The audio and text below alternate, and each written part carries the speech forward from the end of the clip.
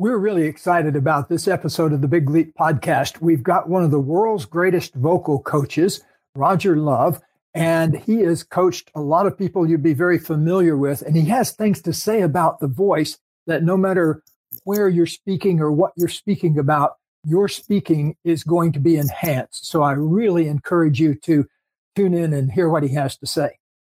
Right. And one of the things that I loved about this episode, and I'm talking about it because Roger is here with us, Gay, is we talked about personality, character, and also breath and movement, but how to create a character with your voice that creates either love and connection or influence or creates variety. And we talk about melody and voice. That was really, really powerful. So how about you, Roger? What is everyone and what should they be listening for in this episode? They're going to realize that they're not the voice they were born with, that some of the sounds that are coming out of their mouths are working for them, working for their communications and their relationships. And some of the sounds are not working. So we're going to go through a list of sounds, and I'm going to show you how to change the ones that are not working, so that when you open up your mouth, people will feel and understand and appreciate the best of who you are. They'll find the authentic parts of you, and we'll get rid of all the sounds that you don't like in your voice right now. All that and more in this episode of The Big Leap.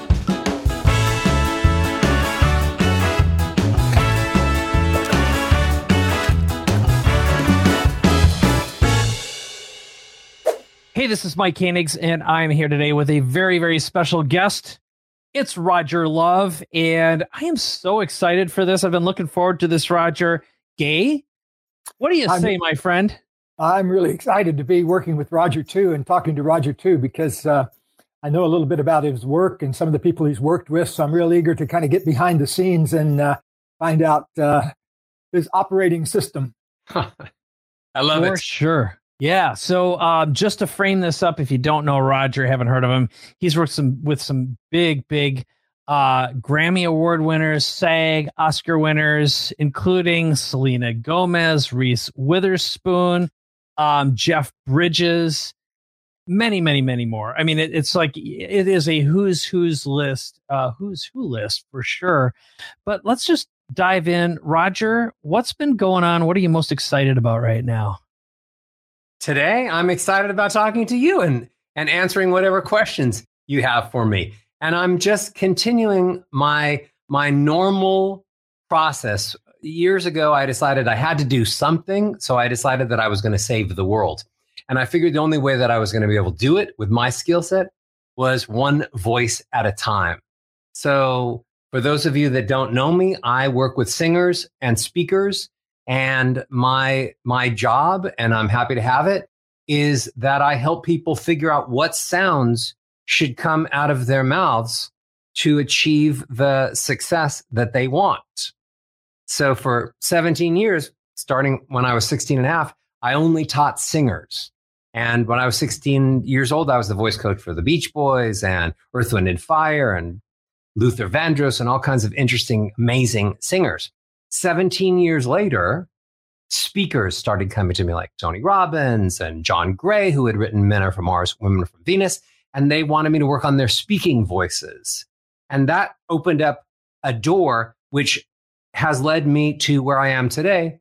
About 50% of my clients want to sing amazingly, and 50% of my clients want to be incredible speakers, influencers, and presenters.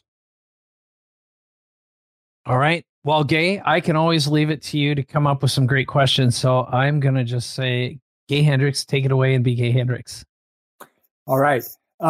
First of all glory to Miss Emma Williams, my high school Latin teacher, who taught me that the word personality in our language is made up of two Latin words, persona, which through sound, our personality is known. So the Romans had it figured out in their psychology that the best way to learn about a person's personality was to listen to the tone and timbre and the pitch of the person's voice and how their voice came out of their mouth. So I imagine you've come across that before, but in that spirit, what can the voice tell us about my personality, your personality, everybody's personality? First, I love it when you teach me things. So that was fantastic. Well said. We live in a world right now that believes that communication is word to word based. That if I had the right words to say to you, Gay, and to you, Mike, that we'd have a great conversation and that I could get one of you to run away with me to a lost island. I could complete a business deal. I could start a relationship if I only had the right words. But science has proven that the words you say are not effective in the way you should actually communicate with people, because the way that the brain processes spoken information, it processes it first for emotion and then for logic. So words by themselves have no emotion. If I say, I love my wife, I hate my wife, I love my dog, I hate my dog, you don't know how I feel about my wife or my doggy. So I have to attach sounds to it to add emotion. So I literally have been spending years trying to help people stop speaking from word to word and start to realize that you have to be in control over those very sounds that you mentioned, the pitch, the pace, the tone, the melodies of the voice, so that people would really understand how we felt when we spoke and and showcase the best of ourselves in every communication. I'm really glad to hear you say that. And I'm glad you're working with speakers too, because my wife and I have taught seminars sometimes with some of the other speakers you've coached. And there's one famous one that his voice used to just drive me crazy because he had a kind of a gravel way of speaking on the bottom of it. And it used to sort of make the cells of my body screech. But somewhere along the line, you must have fixed that, because I think in recent years, he hasn't irritated me quite so much. So we know who you're talking about. You're either talking about God or you're talking about Tony Robbins. One of those. One of the two. Take your pick. So just for an interesting story, Tony Robbins came to me 30-ish years ago because his daughter, I had opened up a studio in New York, and I was teaching all of these Broadway singers. And I was teaching Tony Robbins' daughter, Jolie, who was working on becoming a Broadway star. And when Tony heard what I was doing with Jolie, he set up a session to meet with me because he was planning this huge birthday celebration and he wanted to sing a duet with Elton John. So Tony Robbins actually came to me first to teach him how to sing so he would sound good next to Elton. Now, soon as I heard him, of course, I realized that he not only needed my help learning to sing, he needed my help learning to speak so that he could get on stage for days and days and days in a row and not lose his voice. So a lot of the work we did in the beginning was just me making sure that he could speak for days in a row without losing his voice. And then we started working on how to make other sounds. And he's one of the greatest speakers in the world. That doesn't mean the sound of his voice is perfect by any means. Think of being Tony Robbins, and I think it happened in high school or junior high, and all of a sudden you're a certain height, and then boom, you're 4 feet taller overnight or something crazy. Well, when that happens, your voice, your vocal cords and the larynx and the voice box, those all go through major changes too. So imagine that there's sort of interesting things going on inside the voice box of Tony Robbins. His cords are huge. So it's, in a way, part of his sound is that his vocal cords are large and they barely fit inside of his voice box. Right? Interesting. The physiology makes a big difference to the sound. Yeah. I also, one time I was reading the biography of Enrico Caruso, the great singer. Yeah. And apparently when they did an autopsy on him after he died, they found that he had the largest bronchial capacity they'd ever seen in a human being. So I'm always interested in the interplay between genetics and then what you do with the hardware you're born with. And give me an example, harking back to my personality thing. Give me an example of a personality aspect that you can identify with the voice. I believe that the sounds we make showcase every emotion that we're capable of expressing. And science basically thought there were maybe only about 4 major emotions. And then later on, years later, they said, well, maybe there's 12 emotions. And now they've identified as many as 24 emotions. And I believe the voice is capable of showcasing every single one of those emotions. Here's a really simple example.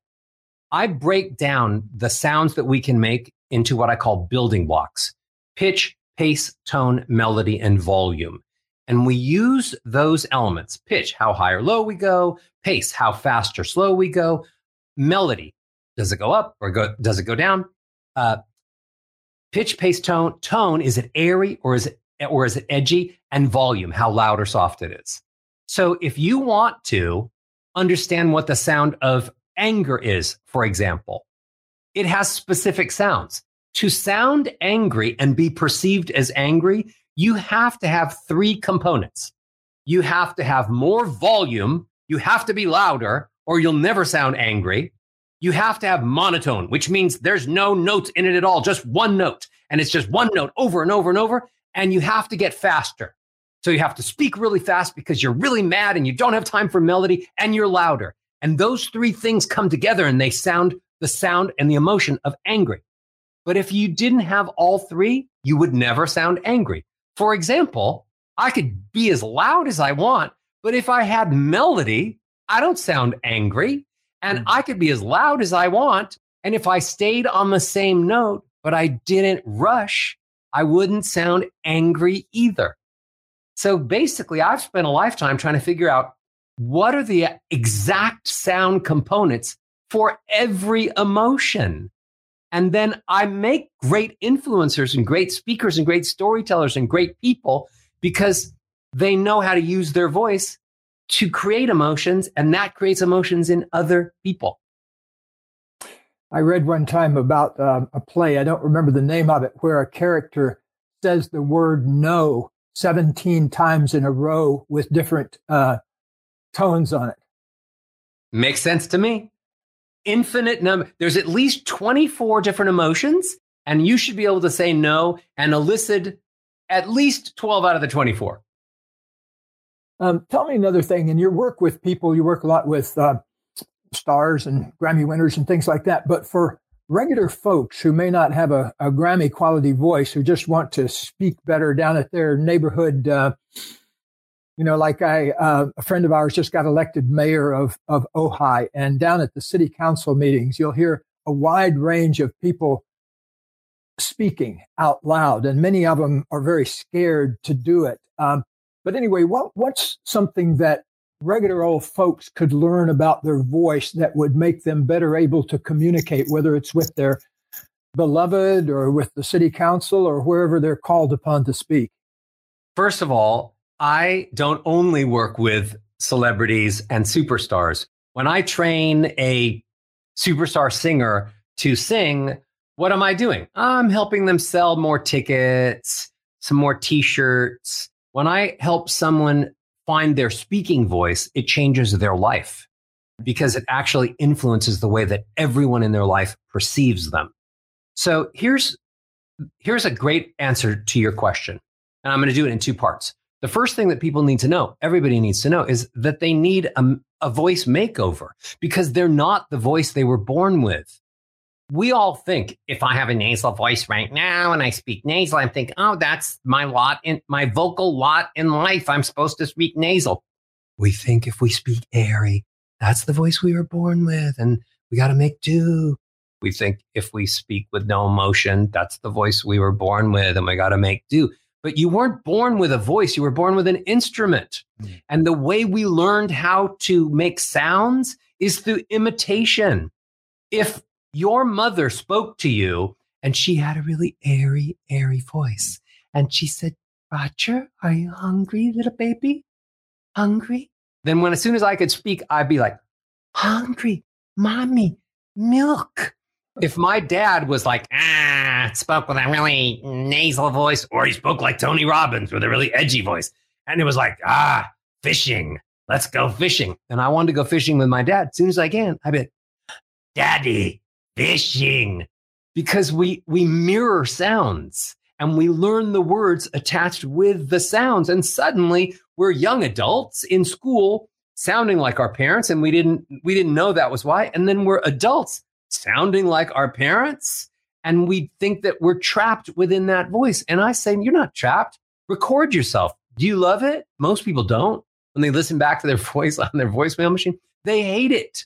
There's some of the most popular hashtags for the last 10 years are I hate my voice hashtag. So it's popular. So it's time to record yourself, listen to yourself, and figure out what sounds are working for you and what sounds are not working for you. That's what I spend all my day helping people.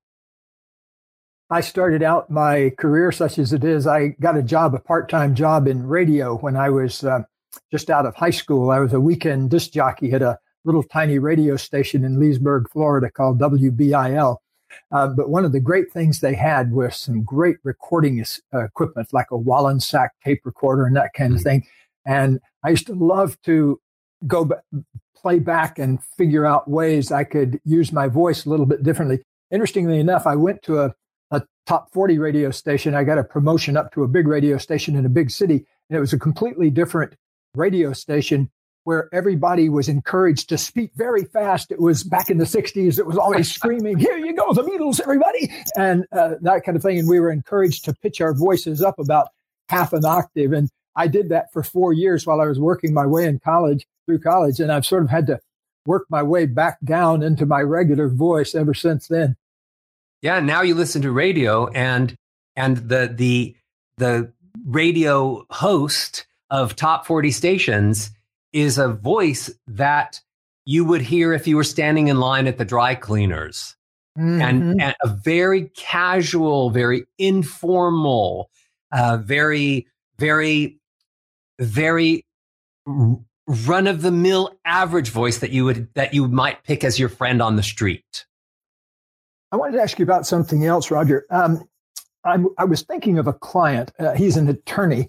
And when he first came in for his first session, one of the things I noticed is he spoke in a very deep, artificially deep voice. And it looked very stressful to me. And actually, you could kind of see muscles down in there. And I called it to his attention and I started working with him and asked him to just kind of let go of that and find a voice that resonated more in his body. And interestingly enough, as soon as he made that shift, he burst into tears and it brought back a memory of deepening his voice artificially when he was a teenager to keep his father from thinking that he was gay. And so he put on this much deeper voice, and it made me, I guess the question I want to ask is, how often is our voice style based on some trauma or avoidance of pain that we were trying to get to? I think a lot of times that's a really interesting story. And I have heard stories like that before, very, very moving. The truth is that all the different parts of our voice make certain sounds, certain vibrations. And people perceive very specific things based on the sounds you make. So there's really three voices inside the human voice. There's a voice down low called chest voice, which is what he believed he needed to be in. Down here, chest voice. The reason it's called chest voice is because if you put your hand right around here and you say, I can, you sort of feel it vibrate at the top part of your chest. So that's called chest voice. When you make the sounds of chest voice, people instinctively think, wow, you're powerful, you're strong, you're influential, you're learned, you're weighty. That's an influence voice. So that's a perception that's attached to it. Also that it's a very manly thing, because before puberty, little boys and little girls all sound the same because their vocal cords are short. So they all sound like this. So then the only thing that differentiates, other than physicality, what differentiates sound-wise when puberty happens is the male voice drops an octave. So a young man trying to hold on to his masculinity, the only thing he really has to hold on to is sounding more like chest voice. But there's two other voices as well. there's a voice way above chest voice called head voice. And when you make sounds there, that's beautiful. That's so sweet. It's incredible. I love smelling the flowers. It's beautiful. Then the higher sounds resonate and make people feel, oh, that's pretty and engaging and empathetic and kind and patient and sweet. So anytime you go higher, people subconsciously just think, oh, that person cares more. And then there's a whole area in the middle, in between the two, called middle voice, which people have no idea even exists. So basically, chest voice sounds like this. Ah. Head voice sounds like this. Ah. Middle sounds like this. Ah. When you only have chest and head, this is what you sound like. Ah. When you have chest, middle, and head, you sound like this. Ah.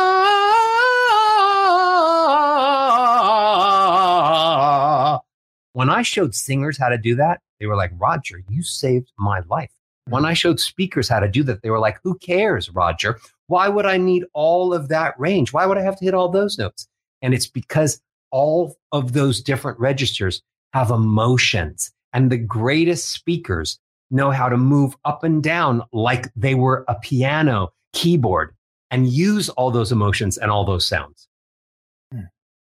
That is very interesting. It fits in so much with what I've learned about listening to people when they're speaking. I think you can tell so much from these natural body things like the sound of the voice, or I do a lot of my diagnostics by watching the person breathe and figuring out where they're holding and can't breathe and where they're not allowing their whole body, which is a whole other subject I want to get into in a minute. But Mike, I see you pop up on the screen. Yeah, I've got one, and that is, Roger, something I've been very curious for a long time. Is first of all, the concept of characters, number one. The next one is in matching your personality, your character, your face, and voice in order to generate and garner trust and influence. So I'm curious about the matchup of all of those. And again, this whole notion of what is a natural voice, because when we all pick up colloquialisms as children. And I know, like, for example, a lot of politicians like George Bush, he clearly adopted a Southern style accent. So politicians oftentimes, they seem to garner a certain level of trust and comfort and softness by taking on that little, that kind of more of a Texas style accent versus like an Alabama or something like that, something like this stuff down deep South when it just doesn't sound so smart, right? Yeah. But I'm just curious, what makes for natural when building a persona that's, again, embodies all these things? Awesome. So, I work with a lot of actors. And when I say actors, I mean male and female actors. Keira Knightley, Reese Witherspoon, Bradley Cooper, tons and tons of actors. When you speak to an actor, the way that they decide how to play a particular role is they get the script, and the first thing they figure out is, what does that character sound like? Because once they figure out what that character sounds like, the rest is easy. So Meryl Streep, once she figured out what voice she was going to have for The Devil Wears Prada, then everything else fell into place. Then her body language fell into place. Then the words that she would say fell into place. But let's use that word character that you mentioned, because I believe that we shouldn't just have one vocal character. Let me explain. During the day, I'm doing my absolute best, and I'm good at it after so many years, of playing the character of a voice coach. A voice coach has a lot of melody and volume and strength and physicality and is very animated. A voice coach like me believes he can be omnipotent, omnipresent, fix all problems. No matter what you present to me, I'm going to be able to fix it. I've created the voice for that, the character for that. Now, if I bring that character home to my wife and I walk in the door as the omnipotent voice coach, the first thing she does, she hears me and she goes, whoa, whoa, whoa, superstar. take the trash out and come back as my husband.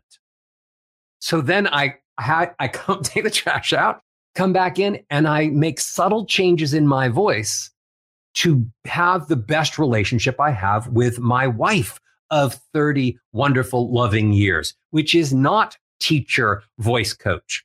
Some subtle changes. I lower my volume a little bit. I speak a little slower. I take longer commas. I take longer silence at commas and periods so that I say hi and then I stop and I give her all the time that she can tell me anything she wants to tell me. I make subtle changes. Well, if I used that 30-year husband voice to my kids, then they would eat nothing but chocolate chip cookies before every meal and play naked on the freeway. So then I have a voice that influences my children. And people are thinking, Roger, I don't like the one voice I have. How am I going to create all these other voices?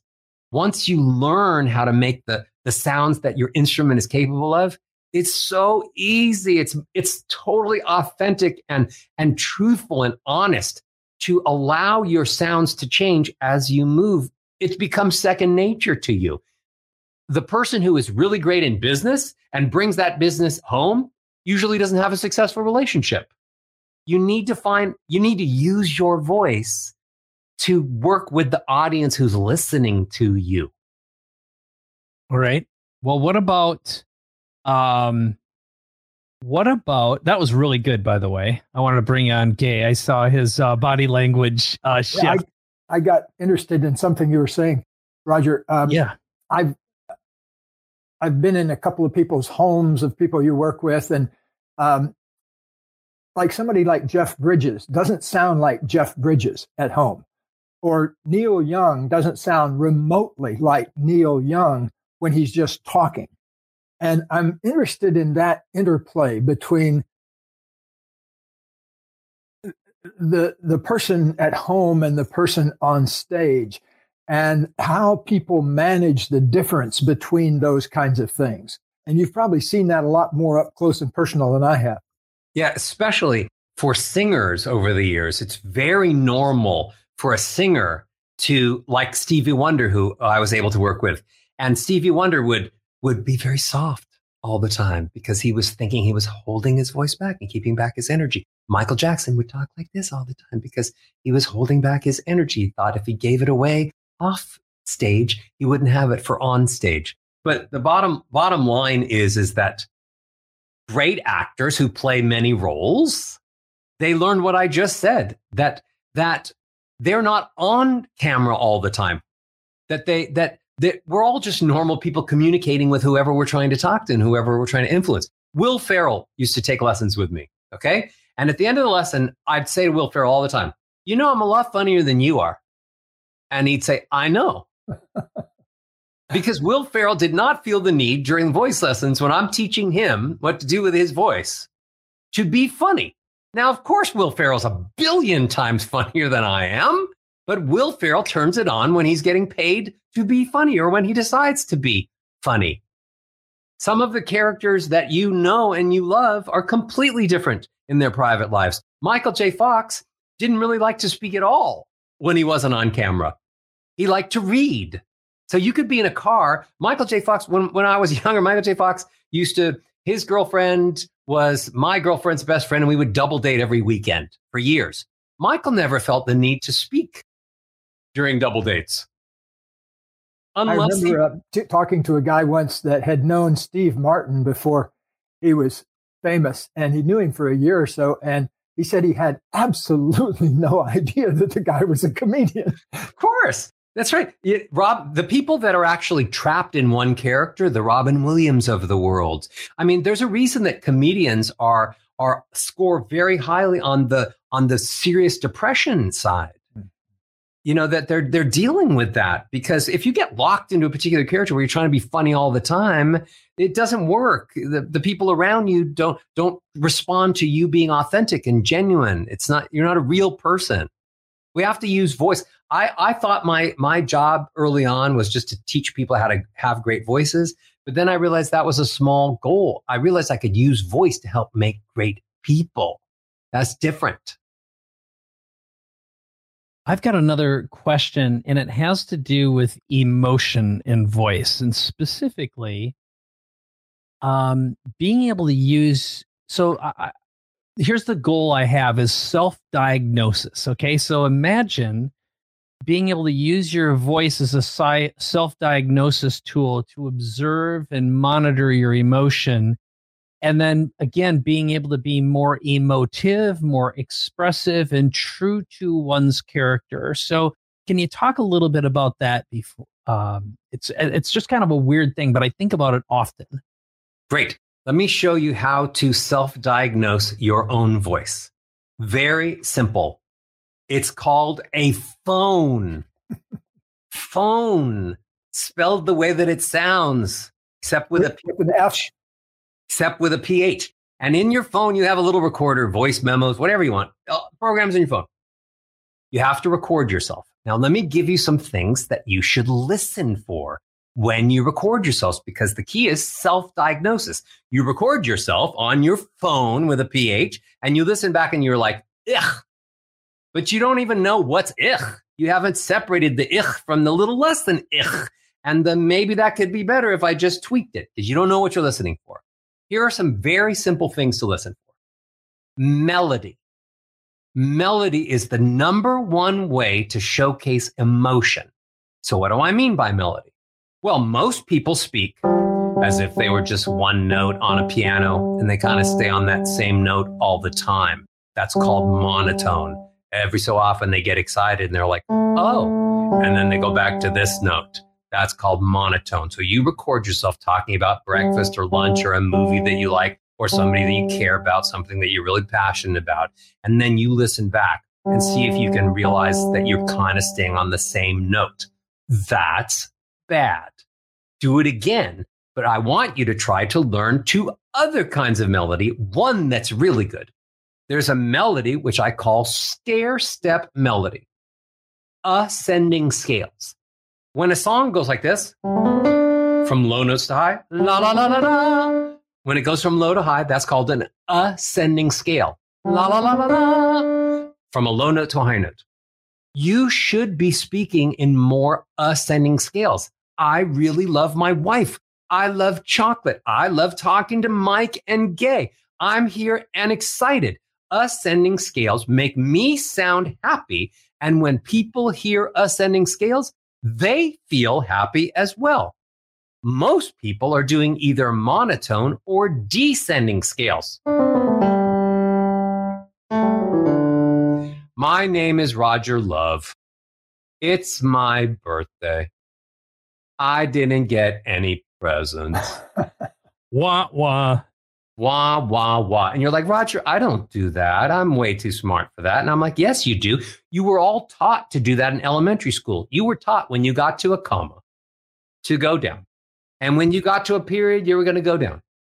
And the only time you could go up was if it was a question. Your teacher was teaching you bad melody. You don't get to go down descending scales at commas and periods. You don't sing like this. The hills are alive with the sounds of music, with songs they have. Because every time you go down, you're basically telling the other person, I'm done. I don't have anything else to say. Your turn. That's why you get interrupted so much. We are in a world of people who are using descending scales, even when they say their name. Hi, I'm Roger Love. They even go down, and that's like you're apologizing for your own name. So record yourself. Realize whether you're going up, melodies that go up, whether you're going down, the commas and periods and other places, or whether you're doing monotone. And then practice speaking again, recording yourself and trying to do more melodies that go up. If you get better at it, and it only takes a few minutes to just go up, people will love listening to you more, and you'll love listening to yourself more, and you'll make yourself happier. Because the sounds that come out of your mouth actually influence your own emotions. You know, I want to jump back into my breathing thing that I had a question for you a while back. I once had the pleasure of writing a little movie script for John Cleese and being with him all day as he recorded it. And I want to contrast this with another person I I saw one time, but John was able to speak in this really loud voice in a way that was absolutely effortless. The emotion of it came through. But here's what I noticed from the sidelines. He was breathing from way down in here. This area was working as he was speaking up top here. And I wondered if you would kind of translate that for me to what I was seeing. And then contrast that. One time, a long time ago, I remember emceeing a show with the surf singers Jan and Dean. I don't know if you're even old enough to remember that. I know Jan and Dean. 2 girls for every boy. Anyway, I watched the guy that did the high parts. I can't remember if it was Jan or Dean, but he was popped out to here, and his face was redder than any tomato you've ever seen. It looked like really a lot of work to hit those high notes. Whereas, Luciano Pavarotti can hit those high notes with absolute ease. So anyway, I just wanted to bring that subject up and see if you could shed some light on that. Absolutely. First of all, the human voice is set up to sing or speak 24 hours a day and never get hoarse. Because even when you're dreaming, when you say words like hello, your vocal cords are still vibrating. So there's very little periods during the day or night where you have complete inactivity of the vocal cords. It's set up to work 24 hours a day and never get hoarse, never lose your voice, and never create any pressure. So the people that are creating pressure, getting hoarse, losing their voices, straining, they're doing something wrong. Great speaking and singing happens when the right amount of air comes out of the lungs and meets the right amount of vocal cords that just happens to be sitting in the right position. So air comes to the vocal cords and then pushes through the vocal cords, and that creates a vibration and a sound that then comes out of the mouth. To have a great speaking or singing voice, you have to have control over those two elements, the position of the vocal cords and how air comes in and out of your body. Because as air comes out, that's what your voice is writing out to the world on. Most people breathe like this. They take big breaths with their mouths open and they raise their chest and shoulders. And then they exhale. That's called accessory breathing. That's the way to get the least amount of air into your body. And that's the way to have the least good sounds that you could possibly make. Terrible for your voice, singing and speaking. Other people, like your buddy Luciano Pavarotti, knew how to do diaphragmatic breathing, even though he didn't learn it till later in life. And he got better as he got older. He learned, and we all learned, that the way we were born to breathe was diaphragmatic breathing, because all babies breathe this way. They breathe in through their noses, not their mouths, in through their noses, and they pretend that there's a balloon in their stomach. So I breathe in, and my stomach comes forward as if I was filling a balloon with air. Then my stomach deflates on its own. You don't need to fill up a balloon, let go of the top, and then squeeze the sides of the balloon. Soon as you let go of the top, the air comes out because it's under compression. The sides of the balloon don't want to be that big. The lungs operate the same way. In through your nose, fill up your tummy as if it had a balloon in there, and then you speak, letting your stomach come in slowly the whole time you're speaking. Now you're like an accordion. Accordion goes out, and then an accordion goes in, and it pushes air through the right places, and it creates sound. Most people do not speak only while their stomach is coming in. The great singers and speakers have learned to only sing or speak while your stomach is coming in. So you have to practice taking a breath in through your nose, letting your stomach come forward, and then speaking, like counting to 10. 1, 2, 3, 4, letting your stomach come in. 5, 6, 7, 8, 9, 10. Not pulling your stomach in like somebody was going to punch you, but letting your stomach without any pressure fall back in. When the wrong Jan or Dean was singing 2 girls for every boy, they weren't singing the right amount of air for every chord. Mm-hmm. So they were tightening their stomachs. Most people talk when their stomachs are tight, and then they sound like this. This sound is really prevalent right now, but it's them holding their breath. As soon as I let the air through, you hear the difference in the sound. We all need to learn to only speak while our stomach is coming in. That's the way an accordion is supposed to work. That's the way your voice is supposed to work. Do one other thing right now. The reason most people are getting hoarse, losing their voices, is because they're breathing into their mouths. Both of you take a breath in like this after I show you what to do. Go. Do that. With your mouth open, Mike. Do you feel the dryness in the back part of the throat? Immediately. Yeah, I hate that. Now close your mouth and breathe into your nose. No dryness. Mm-hmm. Every breath you take in through your nose dries out your throat, dries out your vocal cords. Every breath you take in through your nose goes through filters and becomes moist air, so that when it goes to your throat and goes to your vocal cords, it doesn't dry you out. And now you could speak all day and night just with that simple tip. I really appreciate that, because I've written a couple of books on breathing, and I spend a lot of my time coaching people how to breathe. And I found that one thing that really is almost universal is so many people are locked up in their chest breathing. They don't really get their diaphragm to move through its full range of motion. I once read, I used to be a trumpet player when I was a kid, and the trumpeter Louis Armstrong, once after a Carnegie Hall concert of 2 hours, was challenged to blow as many high C's as he could, which is a hard note to hit on a trumpet. But even after 2 hours in Carnegie Hall, he was able to hit 400 high C's in a row. I've worked with a lot of trumpet players. One of the first groups that I ever taught was Earth, Wind, and Fire. And part of my job, aside from teaching some of the lead singers, was to take some of the instrumentalists and turn them into background singers.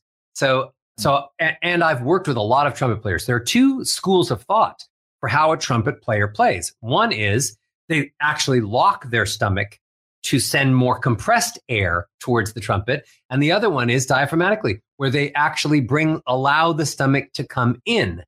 Two trains of thought. One is very difficult on the body, but amazing trumpet players throughout history have also learned to do what I just said, to play the trumpet, even at extreme volumes or high notes like high C's, and let your stomach still come in.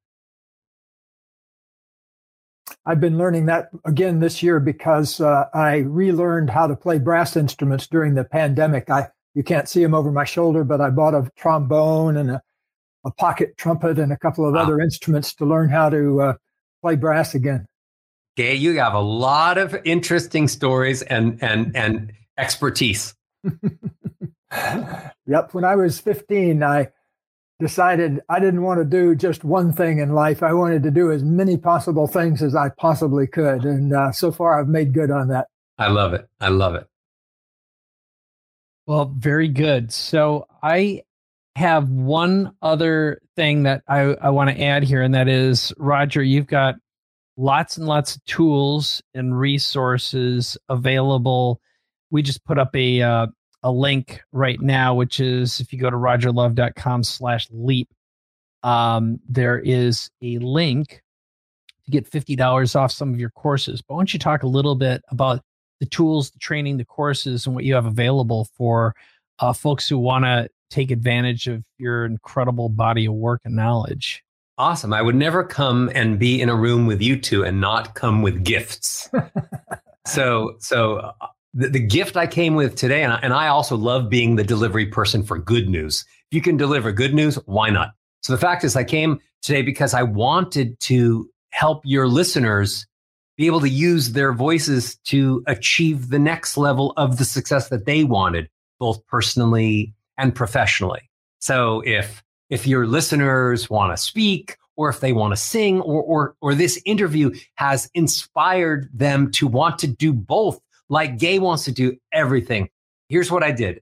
And the website address is right there. There's a $50 gift certificate waiting for you right now on rogerlove.com/leap, LEAP, like it says right there. So you're going to go to rogerlove.com/leap and claim your gift certificate. And you can use it to get your hands on any of the training programs that are perfect for you. If you want to achieve to be a good singer, or you want to be a much better speaker, or both.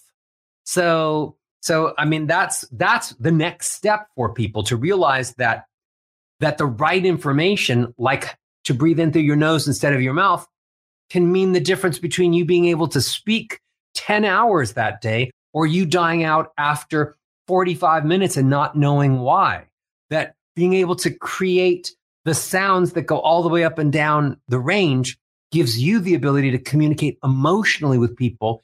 And only those people that communicate emotionally are the people that are remembered and believed, and they'll act upon the things that you say. The saying is that people don't remember what you said, but they remember the way you make them feel. You're only going to make them feel things with the sound of your voice, not the words. Anybody's got words. The words are a bonus. Go to the website, pick what you want to do, work on your singing, work on your speaking voice. Let me give you $50 towards it. And by the way, the programs are inexpensive. So $50 pretty much gets you through. It's good. Yeah. It's good. Always generous. And, you and I first met, I believe, at a Brendan event. And I was, you drove me to tears on a couple of occasions. And just because you're so talented and you know how to bring out emotion. And, a big part of learning to use your voice, in my experience, is learning to let go of old emotions, old traumas, and old feelings. And we didn't touch on that in this interview, but my hope is that we'll take an opportunity to do this again. And Gay and I have something beautiful planned this coming year. We call it your Big Leap Year. Mm-hmm. And we'd love to bring you in as a guest for that. I think you'd be remarkable. I know you'd be. It's not that I think. So, Gay, do you have any other questions for well, first of all, just say something there. I'm sorry, I didn't mean to cut you off, Roger. Thank you. Thank you. I firmly believe that the sounds that come out of your mouth make you happy, healthy, or unhealthy. And those same sounds are making the people that listen to you happy, unhappy, healthy, or unhealthy. So I'm not kidding when I say I'm really trying to make a difference in the world. I'm trying to save the world. With all the differences that we have, if we could just come together and agree that there are certain sounds that we should all make, that's my way of fixing the world. We're going to be all together united in sound, as if we were all singing the same song. Changing the world one sound at a time. I love it. Yeah, that's beautiful. And do you have a course called How to Sing Like Lady Gaga in Less Than an Hour? No, but all of the techniques in there will show you exactly how to do what she does and why she's so special. I was so blown away by her version of the national anthem. I spent half of that in tears just listening. I may be the last person on earth to have really discovered Lady Gaga, but I hadn't really discovered her until that moment. And I was just... I cried probably at the same moment that you did. Mm-hmm. With the world in such divided ideas at that moment, it just showed that one voice authentically showcasing how she felt and creating those sounds. Who disagreed that was beautiful? Yeah. Everyone in the world came together and thought, maybe we should either wipe the tear away or we should be crying because this is beautiful. So you're right. That was one of the most beautiful moments in the last few months. Thank you so much, Roger, for adding beauty to the world. Thank you so much, Gay. Thank you so much, Mike, for having me. It's my pleasure. Thank you.